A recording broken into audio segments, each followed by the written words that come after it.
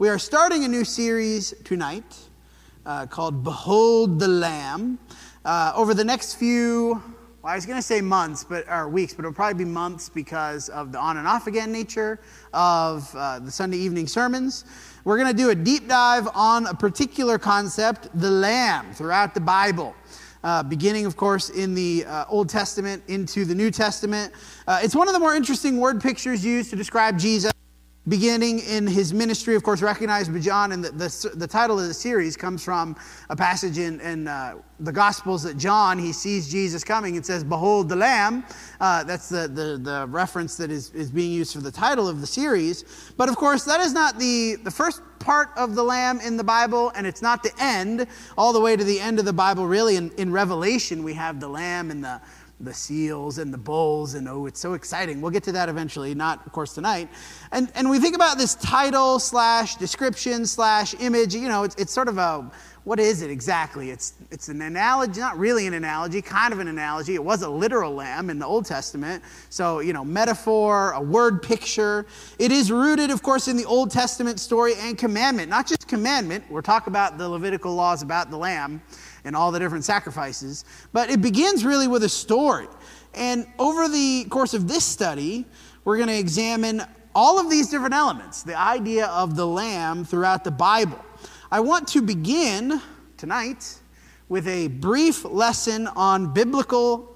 I did this wrong, and then I corrected it in my notes beforehand, fortunately. Typology, not typography. That's what I had originally. It's not typography. Typology is the word for this. Biblical typology. And it comes from this idea of types and antitypes, language used by biblical scholars to describe a set of relationships between Old Testament and New Testament ideas.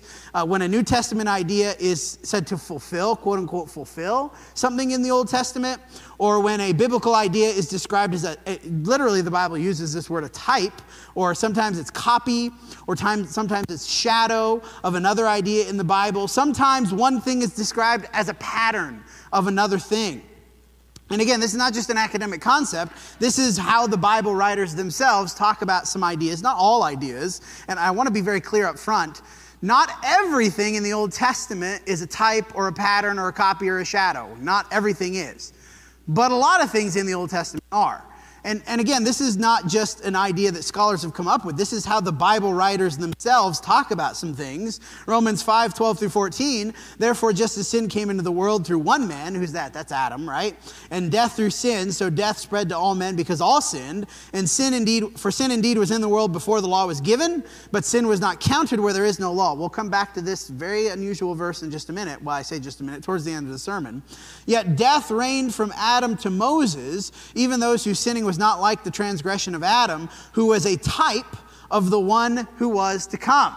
Now, Romans 5, it's hard to just drop this into without context, right? We think about, what is this talking about? This word, the Greek is typos or tupos, depending on how you pronounce it.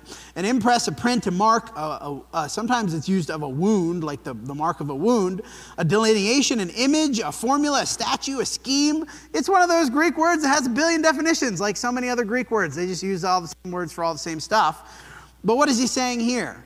The type in the Old Testament, Adam, being compared to Jesus.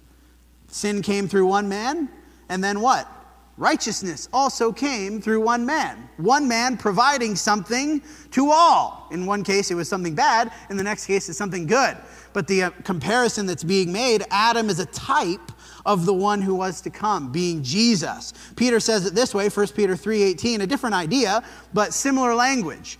For Christ also suffered once for sins, the righteous for the unrighteous, that he might bring us to God, being put to death in the flesh, but made alive in the spirit, in which he went and proclaimed to the spirits in prison, because they formerly did not obey, when God's patience waited in the days of Noah while the ark was being prepared, in which a few, that is 8 persons, were brought safely through water, baptism which corresponds to this. Now, in English, we have like 3 or 4 words that are in this phrase, but this is antitupos, I don't know how it said, whatever that is, but this is the other version of that, right? Type and antitype. This is a corresponding stamp or form, something that corresponds to something else, a copy or a representation. And we can see here, okay, in Romans, Adam is a type of the one who is to come, Jesus. Here it goes the other way. Baptism is a corresponding thing to the water of Noah, the water in the days of Noah, the flood, which, of course, he was brought through the water and saved through the water. And it's not perfect. This is a thing we have to understand about these types and antitypes. The correlation is not one-to-one. That's kind of the point. It's not just the same thing again, but there is a lesson to learn from the previous thing that we apply to the current thing. In this case, the flood of Noah corresponding to the waters of baptism. Not that the water saves you. That's his point, right? In fact, Noah in the Old Testament was saved from the water. He wasn't saved because of the water. It was the opposite, right? And that's why it's antitype as opposed to the type, something that corresponds but is not exactly the same thing. We have baptism is the salvation that we have through water. And so when we think about this idea, types and antitypes, copies, shadows, there's some other words we'll talk about. At the center of most of these is Jesus. Not all of them, but at the center of most of these is Jesus, either in the incarnation as a human. We can think about he becomes human like us in every respect, and yet he is more than a human, right? He's more than us. We think about the work that he does on earth. He says he comes not to abolish the law, but what? To fulfill the law, to bring it to its full effect. In his sacrificial work on the cross, this is going to be one of the central ways that we're going to talk about the Lamb, of course. The idea of the Lamb is in this sacrificial work on the cross. But then, of course, the church and the system he established, these rules and these ordinances, which are not exactly like the things in the Old Testament. There's some similarity, but we learn a lot about what Jesus wants for us now from the shadows or the copies or the types that came before in the Old Testament. And again, I want to be very clear about this. How can I say this in the most clear way? Not everything in the Old Testament is intended to be a type of something in the New Testament. We have to be very clear about that. A lot of the stuff in the Old Testament, it just happened in the Old Testament, that's it. So we have to be careful not to go overboard with this idea of types and antitypes. Not everything in the Old Testament is some pattern that has fulfillment in the New Testament. Sometimes the stuff in the Old Testament is just stuff that happened in the Old Testament, and that's fine. But there is a lot. And more than any other author, the author of Hebrews uses this idea, this theological device, maybe it's a literary device, to explain the way that Christ's covenant is better than the one given by Moses. The comparison between what God gave to the Israelites in the Old Testament and what God has given to us through Jesus. Nowhere else is this more abundantly clear than Hebrews. This is, in fact, one of the main points of Hebrews. There's a lot of text. We're not going to look all Hebrews, obviously, but we're going to read quite a bit of Hebrews where he talks about this idea of the shadow or the copy or the type, that the thing came before is a representation of the thing that came later, but the thing that came later is better. It's more fulfilled. It's the perfected version of the thing that's in the Old Testament. Hebrews 8, 1 through 6. The point of what we are saying is this. We have such a high priest, one who is seated at the right hand of the throne of majesty in heaven. And as we go, actually I should have said this as we go through first. Note the things he lists, the elements of the Old Testament. Well, one is the high priest, who is seated at the right hand of the throne of majesty in heaven. The throne itself is a thing that is a type and antitype. It's not exactly correlated because there's no throne in Israel, but we'll talk about what that means. A minister in the holy places. In the true tent, here's the tent. Okay, we had the tent in the Old Testament, the tabernacle, later the temple, this place of God. Well, that's another one of these. That the Lord set up not man, for every high priest is appointed to offer gifts and sacrifices. Gifts and sacrifices are another where we see this sort of Old Testament idea fulfilled and completed in the New Testament. Thus, it is necessary for the priest to also have something to offer. Now, if he were on earth, he is Jesus, right? The new high priest, the better high priest. If he were on earth, he would not be a priest at all, since there are priests who offer gifts according to the law. That would be the Old Testament priest, right? And he says this in another place. Doesn't say it here. I don't think we're going to talk about it. But one of the points the Hebrew author makes, Jesus actually couldn't be a priest under the old law because he's not a Levite. He's from the tribe of Judah, right? So he literally couldn't do that. But what? These things, the high priest, the tent, the sacrifices, the throne, they serve as a copy and shadow of the heavenly things. For when Moses was about to erect the tent, he was instructed by God, saying, see that you make everything according to the pattern that was shown to you on the mountain. But as it is, Christ has obtained a ministry that is much more excellent than the old, as the covenant he mediates is better, since it is enacted on better promises. And we can go through down the list. The original thing in the Old Testament, he's shown this thing on Mount Sinai. This is what you're going to do. But what he's shown is not exactly what ends up playing out, right? Because he's shown a vision, an ethereal, spiritual thing, that then has to be put into practical terms of materials and space and dimensions and all these different things, the shadow of the heavenly things. And then that translates to what we come to today, the tent. Well, we don't have a tent now. It's not this building. It's a nice building. Doesn't look anything like the temple did in the Old Testament. The place where God resides. Well, in the Old Testament, it was literally a building. Right? It was in the tent, and then it was in the temple and the Holy of Holies, and you had the Ark of the Covenant, and there was God, and it was awesome, and the priest could only go in once a year, and all these different things that were going on. To today, the heavenly things, the true realities, as he says in another place, of the tent where God resides is what? Well, he says it in Corinthians. The author of Hebrews, I think Hebrews is after Corinthians, says, what does Paul say in Corinthians? We are the temple of the living God, and God lives in us. The shadow. Man, the tent was just a shadow. Can you imagine God going from living in a building to living in the hearts and souls of his people? Man, well does he describe it as a shadow. Such a weak comparison, a thing that is so inferior. Tent and canvas and wood and brick and mortar versus the living souls of his children. Hebrews 9:18 through 23. Therefore, not even the first covenant was inaugurated without blood.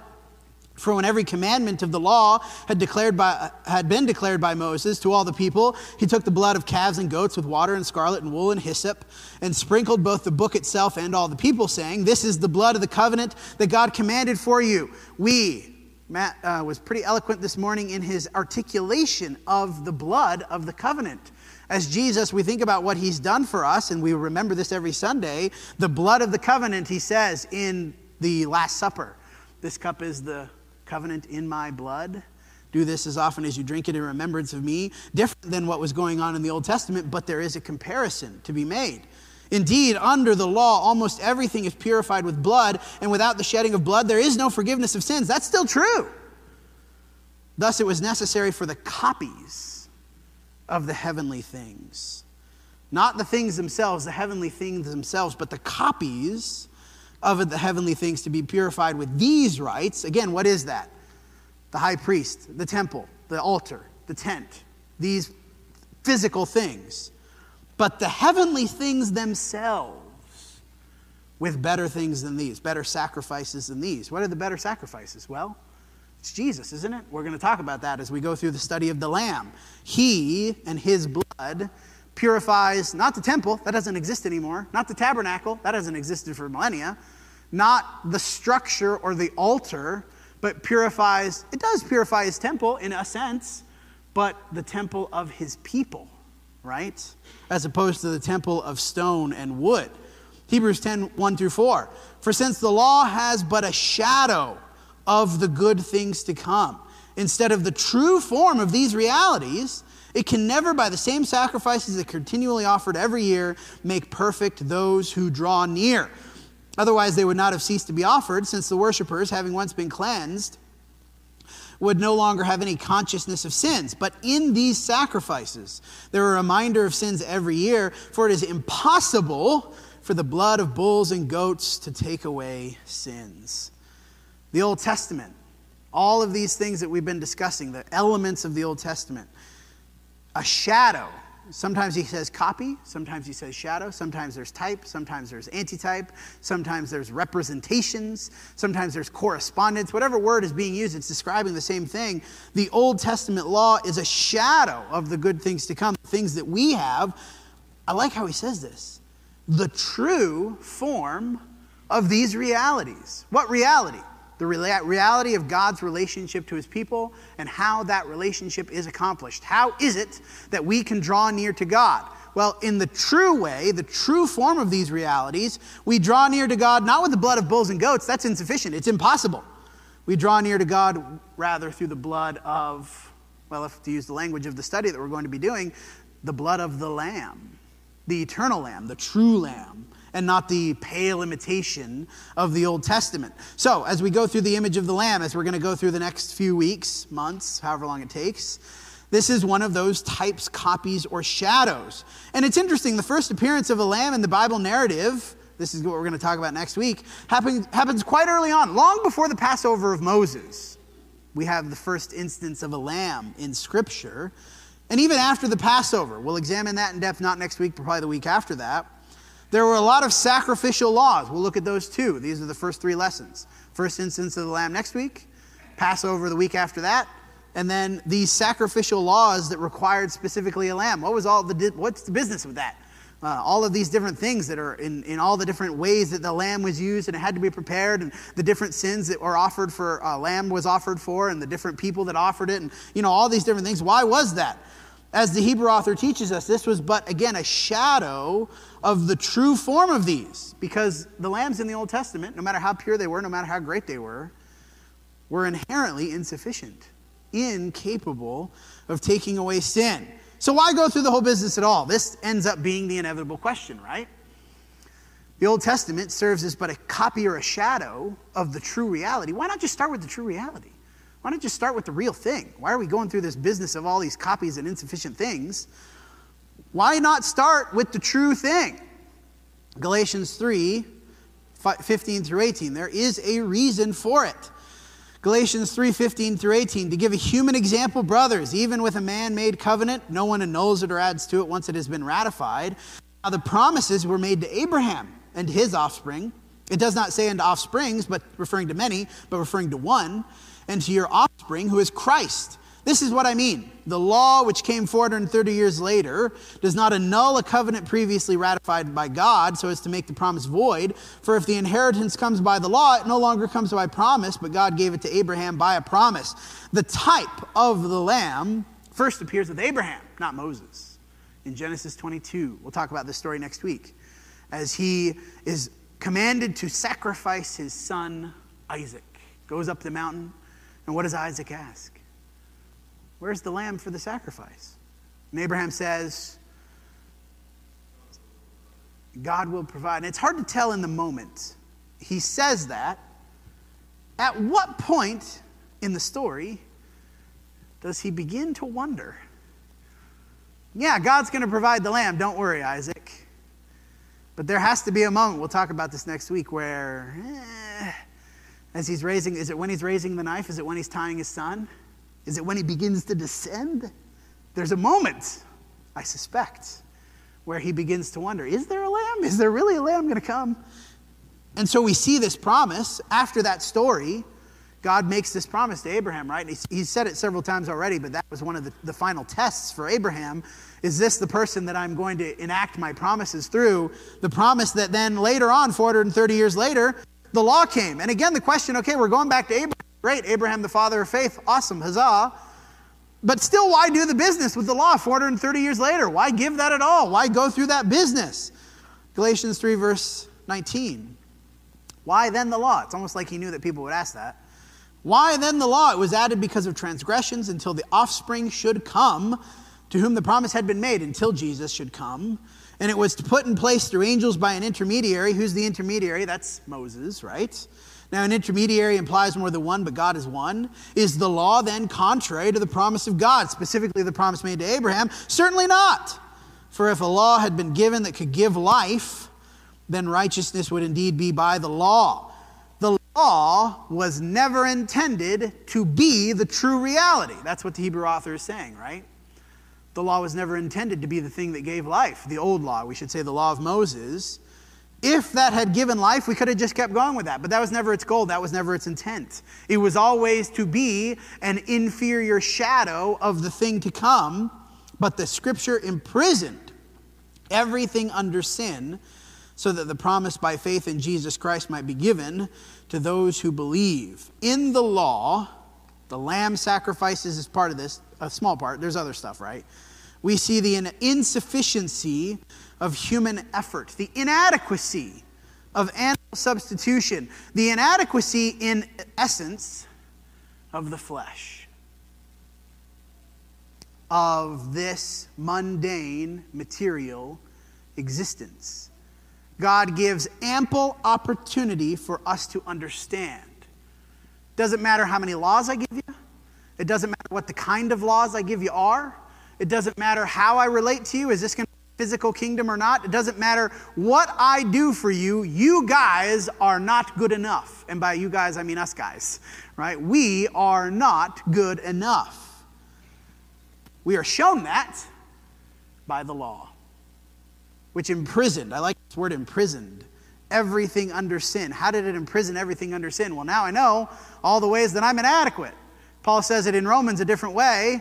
I would not have known what it is to covet if the law had said, do not covet. But then when I realized, and I'm paraphrasing in Romans 7, when I realized what coveting is, and then I could covet. I could start doing that more, right? We are inadequate, and by extension, because we are inadequate, by extension, the animal sacrifices, which the Hebrew author already said, right? Impossible to take away the sins by the blood of bulls and goats. Our relationship with God cannot be based in physical things. It can't. Either our righteousness or stuff of this world, stuff of this reality. It's insufficient to proclaim us righteous, to bring us into relationship with God. At the same time, though, by going through this whole business with the law and all the different sacrifices and all the things, we do learn some important truths about what God is looking for. What kind of sacrifice is sufficient? Well, we see that in the comparison between the sacrifice of the Old Testament and the sacrifice of Jesus. And really, this is wrapped up in the concept of the Lamb. Beginning with Genesis 22, all the way through the Old Testament, and then the Passover, and then the laws, we see the qualities that both A, make a real lamb insufficient, and then B, make the spiritual lamb sufficient, perfect, good enough for us. We see what kinds of things God is looking for in a sacrifice of his lamb, Jesus, but then the sacrifices that we offer too, right? The sacrifice that we give to God, we see again what God is looking for.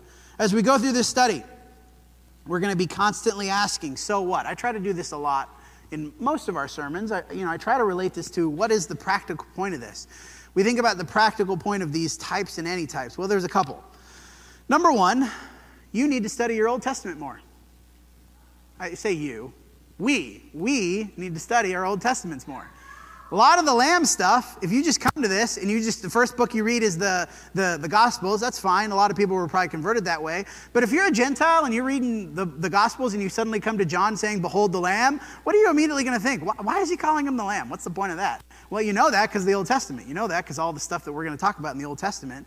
By understanding the Old Testament, the laws and the sacrifices and all the different things, we are going to gain a deeper appreciation for what we have, the true reality of what we have. Why is it so much better? Why should I be so grateful? When we start reading through Leviticus and Numbers and the lamb sacrifices, our first reaction should be, I'm so glad I don't have to do that. Right? I'm so glad that that's not what I have to do. Right? I'm so glad that that's not the thing that I have to invest in anymore. And as we learn some of these things, I hope one of the things that's going to be emphasized as we go through this study, along with the betterness of our lamb versus the inadequacy of the Old Testament lambs, is a commensurate responsibility. I have a better system. Jesus has given me a better system of living and being righteous and relating to God.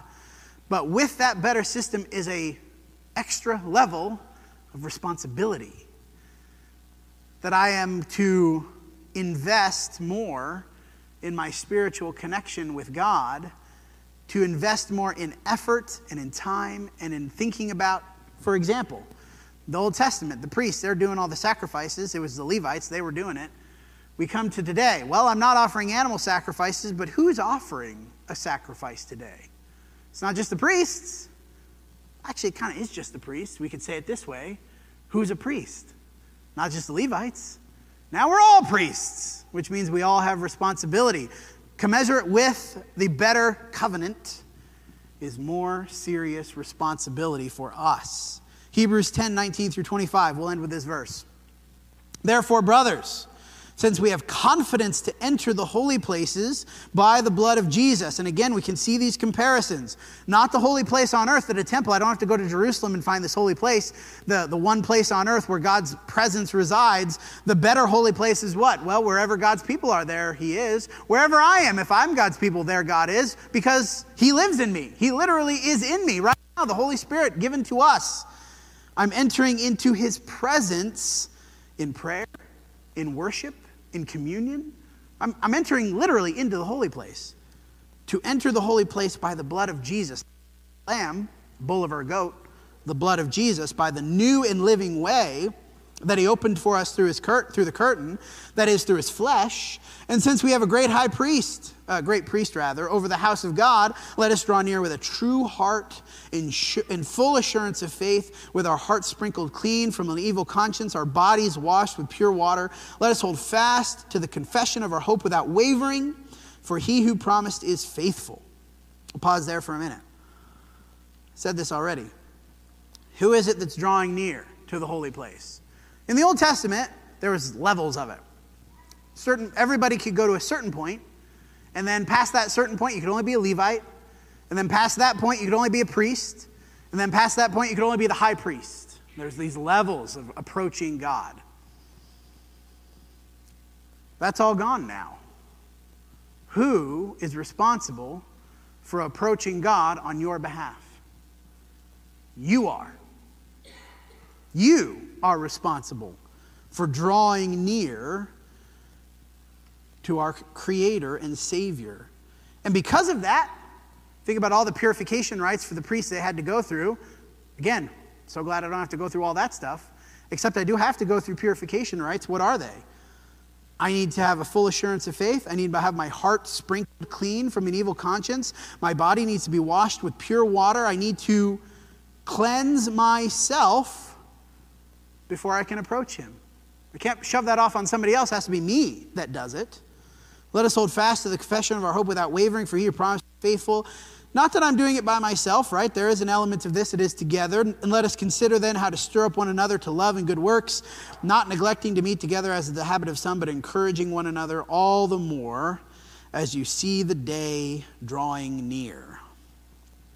As we study the Lamb, we're going to see what God wants from those who would offer sacrifice to him, and what God wants out of the sacrifice. Both sacrifice itself has some requirements. We'll see through the Old Testament what ways the lamb was good and what ways the lamb was insufficient. But we're going to be drawing back to this point. We offer the sacrifice, and we are the sacrifice. Following in the footsteps of the Lamb, the actual, real, true Lamb, Jesus, who offered himself as the sacrifice, wanting of those who offer sacrifice. What is God wanting of the sacrifices that are offered? Not a lamb. Again, I can't say this enough, how grateful I am that we don't have to do that. Can you imagine? Oh, the smell. It must have been, oh man, the smell of the sacrifices. And yet we come to God and we are what? Supposed to be offering that pleasing aroma to him of worship. Hopefully we did that today. I hope we did that today. Hopefully we'll do that tomorrow too. Not corporately in corporate worship, but we'll offer ourselves as living sacrifices again tomorrow, and the day after that, and the day after that. And if you're struggling with that, the invitation as we offer is in this verse. Let us consider how to stir up one another to love and good works. Maybe that's you today. Maybe you're the one, and I love this analogy, the stirring up. You ever have hot chocolate, and you make the hot chocolate packet, and you start drinking the hot chocolate, and then like halfway through your cup, what happens? All the hot chocolate's gone. It's all settled down to the bottom. That happens to all of us. And what do? You have to stir it back up to get the chocolate back into the water so we can drink the chocolate. Maybe you're the one that's settled to the bottom. You have some struggle, some difficulty. You're in a low point in your life. You just can't seem to get it going spiritually. We would be the ones to stir you up, right? But we need to know if that needs to happen. We're not mind readers, unfortunately. We need to know if that's something we can do for you. Come while we stand and sing.